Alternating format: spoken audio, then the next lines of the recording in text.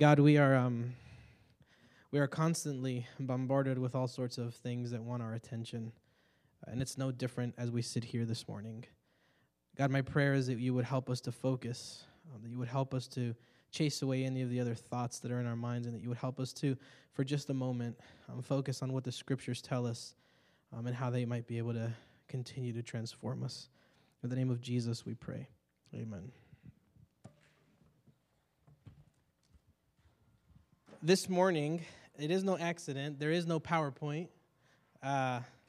Partially on purpose and partially because this week was a lot shorter than others, or is that just me?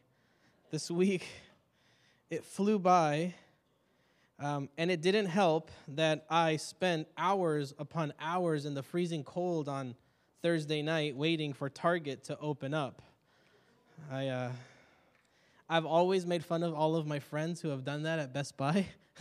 I make fun of people from the pulpit because it never made sense to me, but now I have 3 kids, and it makes complete sense, all the savings that we could get. And we didn't even buy that many things, but I think it was worth it, if not just to spend uninterrupted hours with my bride. Never mind, I was going to say something else, but she'll get mad at me later. This morning is a very important Sabbath. Actually, that the waiting outside helped to kind of fuel and understand our text and our sermon for this morning. This morning is the first Sabbath in Advent.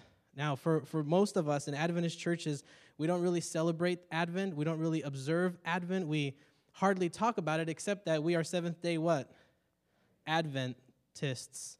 But see, what happens sometimes is people will say, well, the Catholics have this thing, and they do every year, they kind of follow what's called a Christian calendar, and I believe it's the 5 weeks leading up to Christmas is what is considered Advent. Now, I don't know what goes on in their churches or what they do for Advent. I have no idea.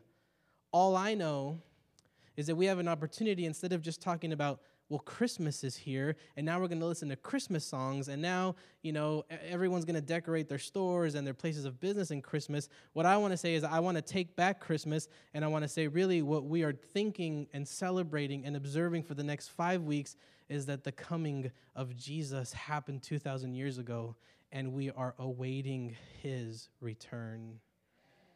When we use the word Advent, all I simply mean, and I understand that there's sensitive subjects in Adventist churches sometimes when we use terms that we don't generally use, but the reality is all Advent is a time where we remember that when we celebrate Christmas, it's not so much about the gifts or the trees, which we love, and I think they're great traditions if you have them, but what we're really doing is we are remembering, focusing, and centering our minds and thoughts on the fact that God would not leave us alone, and so he comes in the form of Jesus. That is the true meaning of Christmas. So this morning, for our first Sabbath in Advent, we are going to be looking at a text found in Matthew chapter 24. Advent is the thinking, it's the expectation of the coming Christ. That is what we think about. That is what we focus on. And so this morning, you're going to have to follow along closely because we don't have a PowerPoint. This is an exercise in your attention. We want to see how many of you have attention deficit disorder this morning. Matthew 24. Jesus, in a conversation to his disciples, right? People always want to know, Jesus, when you leave, when are you going to come back? Everybody wants to know, when is Jesus coming back? There are some of you in here, and I don't know which ones, but I'm assuming if I'm right, there are some of you who will interpret every single new thing in life as to Jesus is coming now. I remember growing up, and I think I've told you the story before, I had a pastor one time who told me that the calendars were off and we were actually 3 years ahead of time. So when it was going to be 1997 and 96, right, this pastor told me that because the calendars are off, Jesus is going to come back in the year 2000, but because the calendars are off, he's actually going to be here when? 1997. I know some of you have heard about this before. So I remember that night, it was windy, it was stormy. For some reason, we equate storms and winter with the return of Jesus. Have any of you ever done that? Have any of you ever gone outside? The clouds, and it just looks crazy, and people will say, well, Jesus is coming. I don't get that, because the return of Jesus is supposed to be something joyful and good for us, and yet we equate earthquakes and all of these horrible things. Jesus must be coming. Well, on this night, I remember on the 31st of December, 1996, I was terrified in my bed thinking, if Jesus comes now, I am not going to heaven. I mean, at 97, I was 16. I was afraid. I had no idea what it meant that Jesus, in his grace, not only offers me forgiveness, but offers me assurance of salvation. I had no idea. All I thought is I had to be good enough in order to get into heaven. All I knew is that those lies and all of those sins that I forget to confess at night are going to keep me out of eternal life with God. So I was terrified. Well, Jesus' disciples were the same way. He hadn't even left, and he was asking, and they were already asking, when are you going to come back? And so in Matthew chapter 24, verse 3, Jesus says, as he sat on the Mount of Olives, the disciples came to Jesus privately, saying, tell us, when will these things be? So all of these things that Jesus was talking about that will signify his return.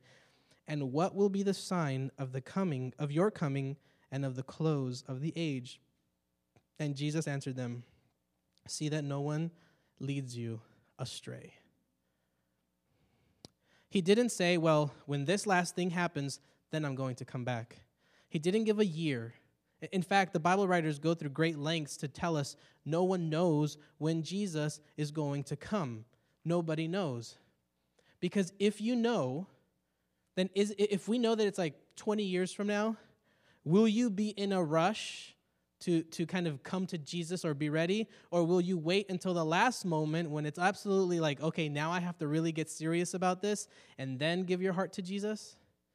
Is that real, or is that just out of self-interest? Does that make sense? I remember one time I was house sitting for some friends of mine for, I think it was like an entire summer. It was 2 months. And I'm usually a pretty clean person. But, sometimes it's easy to be messy. And so I would remember, I would clean the house on a weekly basis, so it stayed pretty clean. But I didn't do a very good job until the week that they were supposed to come back. That week before, I did a really good job because I knew exactly when they were coming. Was I clean the whole time? No, but as long as it was clean when they got back, then they would think that I was clean, right? That's sometimes how we play with our faith in God. We get scared, and so we want to be saved. We want to be close to Jesus. So when we get scared when there's these things, and when you have preachers up here standing that the end is coming, and it's coming soon, so you better be ready, instead of us saying, oh, I'm so glad Jesus is coming, and I can't wait to be with him, sometimes what happens to some of you is you get afraid, and out of fear, you in essence kind of commit your life to Jesus, but it's not out of love, it's out of fear. That's not faith. That's not love. Where there is love, there is no fear. Jesus says, make sure that no one leads you astray. Because it's probably what was true is that there's people who are always going to be giving you all sorts of mixed messages and mixed ideas of what it means that Jesus is coming.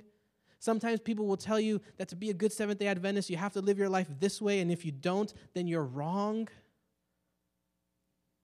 But the reality is Jesus says, as long as you're focused on me, and I'm paraphrasing, you will not be led astray. Even as Christians, you can be led astray, or you can lead others astray. Jesus, talking to religious people in the first century, he calls religious people, okay, the people who had a corner on God, the people who understood the scriptures, who memorized the scriptures. These were the people that knew the Bible by heart. And what does Jesus call them? Blind fools. That is also a message for us. We have to be careful that we aren't also blind fools and are led astray or lead others astray. So let's go into the parable that we really want to focus on this morning, Matthew chapter 25.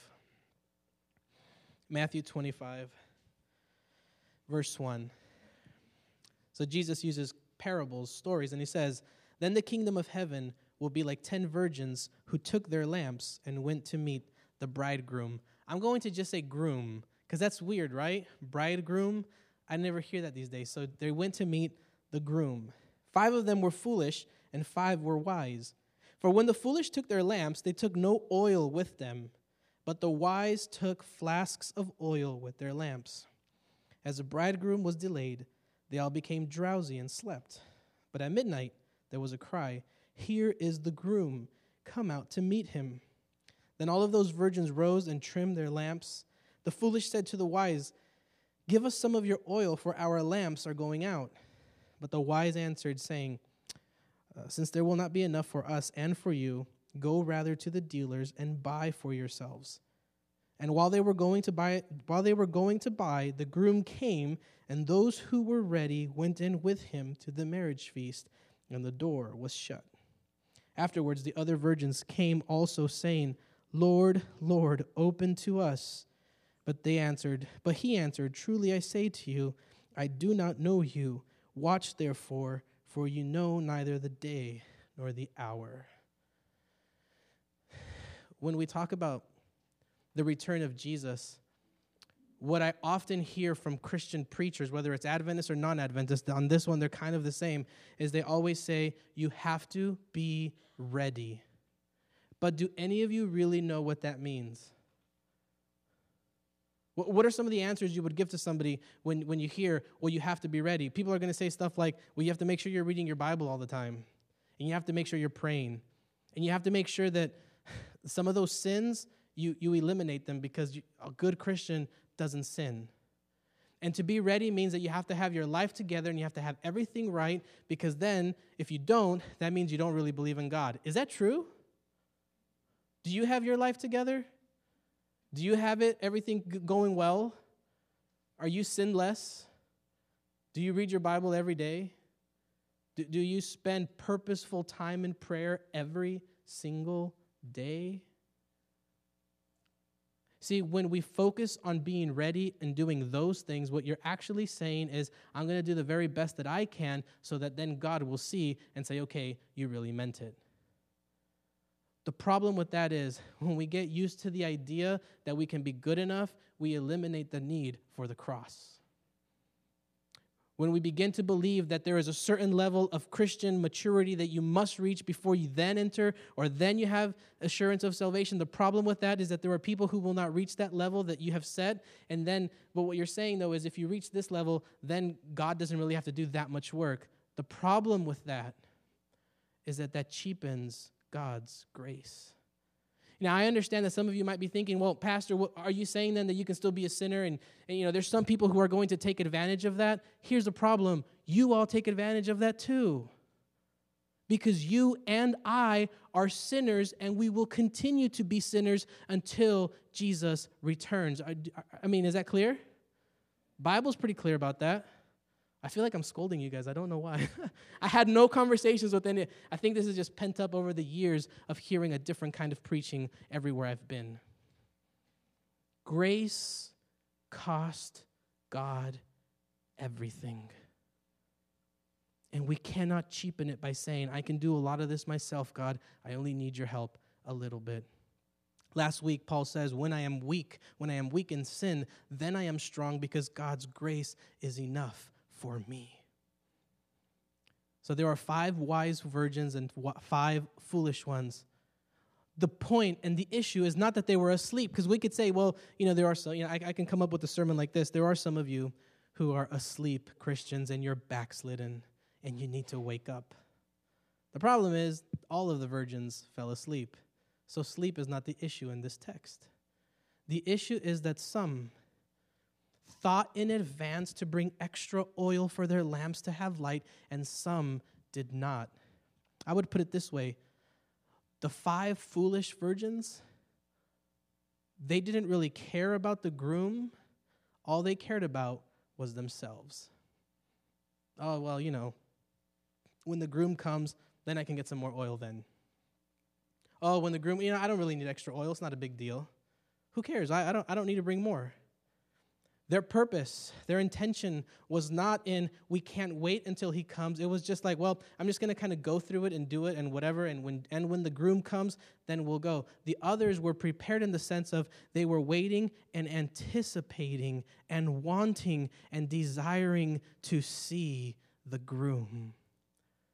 See, on the one hand, we might think, well, this is about works. Are you doing what you're supposed to be doing? Are you doing good things, right? The wise ones are the ones that did all of the things right, and the foolish ones were like, well, who cares, whatever. But there is an even deeper implication to this. It goes down to the motivation of your heart. When it comes to your spirituality and your faith, at the core of your faith is, why do you believe? Do you believe because you have a genuine interest in spending eternity with God? Because have you started it now? Are you spending quality time with God now? Or do you want to go into eternity because you've seen those movies of Judgment Day and you don't want to experience the wrath? I mean, you have to really ask yourselves that.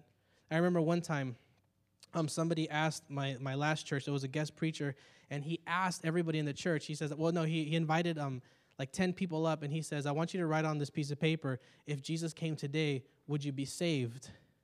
And I think maybe out of the 10 people, 2 people said yes. The rest of them said no, because they were still living under the paradigm that their salvation is based on how good they could be. And we know that that just isn't true. It's about the motivation of your heart and your willingness to trust God in all things. Now, I want to go to another story. Matthew 22, verses 1 through 14. And we're going to read it kind of quickly. You can just listen. It's another parable, so it's good. It's a story.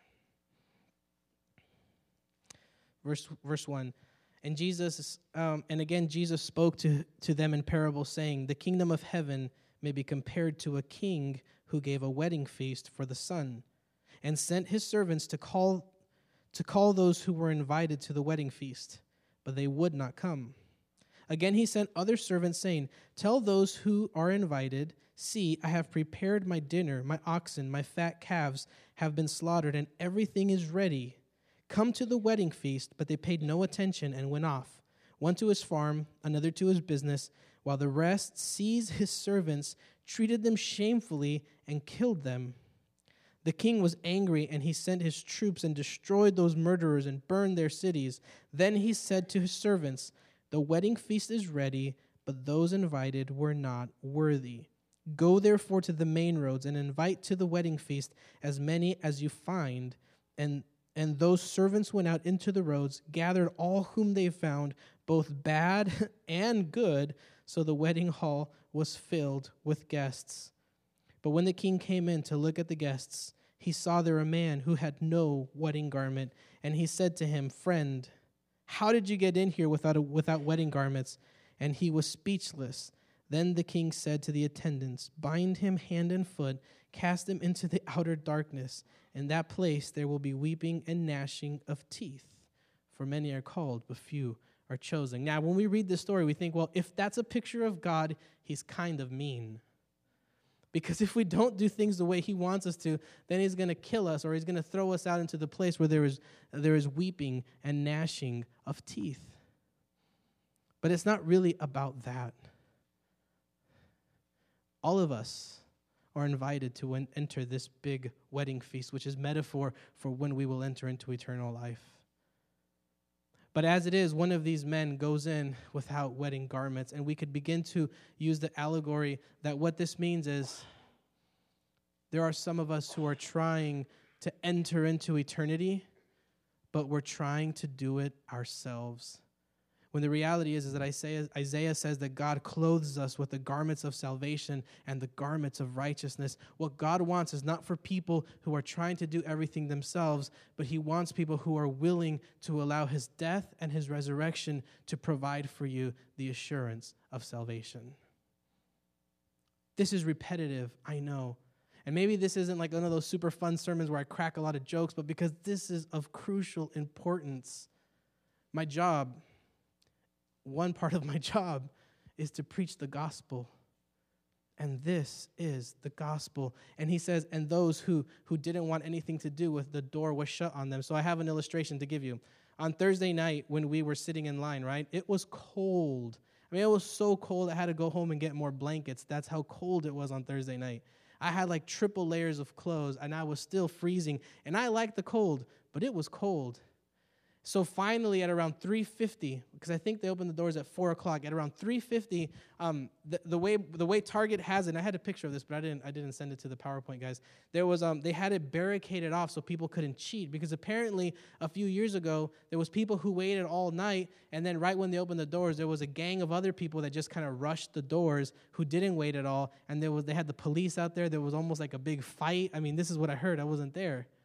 So this year, they tried to make it so that people couldn't cut in. And what ended up happening is we were lined up around the building, and we were walking in as soon as they opened the doors. And what you had is, like, if we were walking in this way, like right here where all the pews were, there was just people, like, watching and looking, trying to find. And then you had some people who would kind of, be reading the article or whatever where they have the advertisements, and they would kind of be reading it and trying to inch closer and closer. And, I'm a nice guy, but I waited. I was there. I prepared. I am not going to let them in.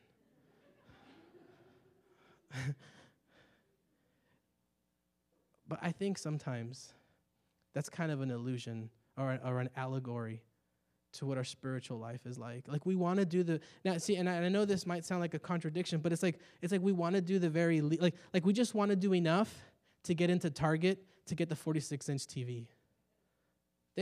People are crazy. People were just like, they were pushing each other. They were running in the store. I seriously, I was afraid, and I don't get afraid. But it was for TVs that weren't even that good. They were bad. They weren't big. But I think sometimes, and let me see if I can put this right. I think sometimes in our lives of faith, we want to just do enough to get that thing. But it's just because we want it for ourselves. It's selfishly. And then there are those of us. There are those of us who will wait in line patiently, knowing that one day we will enter into eternity. And what I would say is this: the being prepared, the being in line isn't what we do so that we could get in. It's that we do it just to get the prize. It's that we do it with the motivation that we want to spend every single moment with God daily. Jesus says that eternal life begins now, and it is knowing God. Jesus speaks. Does Jesus talk a lot about heaven? Not really. He talks about the kingdom of heaven, which is something that starts now. He talks about the kingdom of God, which is something that starts now. Jesus never describes heaven or eternity except to say that God will be there with us. Are you beginning to kind of understand what we're trying to get at here? It's not just about what you can get out of heaven. It's about who will be there with you. In order to be prepared, it's not a matter of the checklist of all the things that you do. It's the motivation for why you believe. Why do you come to church? I mean, don't answer this to me. Why do you come to church? Is it just because you feel like you have to, and if you don't, then you're a bad Christian? That's a bad motivation to come to church. I remember this one guy would always ask me, do you have to go to church, right? He was like, it's a loaded question, right? You ask a pastor, do you have to go to church? What's the right answer going to be? Well, but to him, what's the right answer going to be? Yes. But I would tell him, I said, no, you don't have to go to church because going to church isn't going to make you saved. There's a ton of people in church who may not be saved. And he would just rail against me and tell people that pastor says that he don't have to go to church. But the point is, you come to church not to fill your quota. You come to church because this is where we gather and we worship and we pray. And that's why it's important that we, as a church, learn to get along. And the only way to get along in any relationship is what? To be humble and to learn what? Forgiveness. To learn the right time to say, I was wrong. To learn the right time to say, please forgive me because of what I've done. There will be people who wait for Jesus because they've been having a relationship with him now. And then there are those of others who will wait for Jesus just because they want to get into heaven and they want to get into the party, but they haven't had the motivation to be with Jesus. Is that clear? This morning, I didn't have too much more to say than that. Because that's the pretty simple message. What is your motivation for Jesus, for wanting Jesus to return? Is it just to get rescued and get out of this place because it's so bad and horrible? Or is it because you just desire to be with Christ? And if your desire is to spend time with Christ, we can have that now. And it doesn't just happen here. When we gather together in church, this is where we spend time together. This is where we spend time getting to know each other and building and growing. And that's why potlucks are so important for us. It's not because it's the best food we're ever going to have. No, that didn't sound right. Come on, guys. What I mean by that is you could probably go to some 5-star restaurant and get the highest quality food, and you're going to pay a lot for it, right? That's what I mean. At potluck, obviously, it's hard to make en masse all of the very best stuff. You guys know what I'm talking about. But the reason the potluck is important is not because of the food that we're eating. It's because of who we are eating with. In the Bible, Jesus would eat with sinners and the bad people and the tax collector and the hookers and all of the bad people. Jesus would eat with them because that's when you enter into relationship with one another. I have visited some of your homes and you have fed me. And I mean, having food just makes things so much better, right? Food is good. Potluck, if you're not staying because you'd rather go to Olive Garden, or that's a bad analogy, some other good restaurant that you really like, or you just want to go home and be left alone, if that's not why you're staying, I would encourage you just for 1 month, the 2 times we have potluck, just come and be and experience with us. I know you've had a long week. I've had a long week too. But just come and experience and just be with us. And I guarantee you that the more you do that, the more not only your relationship with God will be better, but the relationship with each other will be better. It's true. Some of you are thinking, yeah, but it's just eating. No, it's more than eating. It's sharing a table and spending time with people and getting to know people. In order for the church to be the body of God, we must be a church who enters into relationship with each other. And because if we're not entering relationship with each other, we're missing the point of what it means that Jesus loves us and saves us. So, with all of that said, I will end with this challenge. In order to be like the wise virgin, in order to be like the wise virgin, I would encourage you to check your motivation for why you want Jesus to return. And if there are some of you in here who are thinking, I don't want him to come just yet because there's a lot of things I want to get done, I would ask you to think, what is your motivation for having faith in Jesus? That is the point. What is the motivation for your faith and love and trust of Jesus? So with that said, that's where I kind of end the theological discourse. I want to invite Kim to come up for just a moment. And we want to say something. No, she's not pregnant.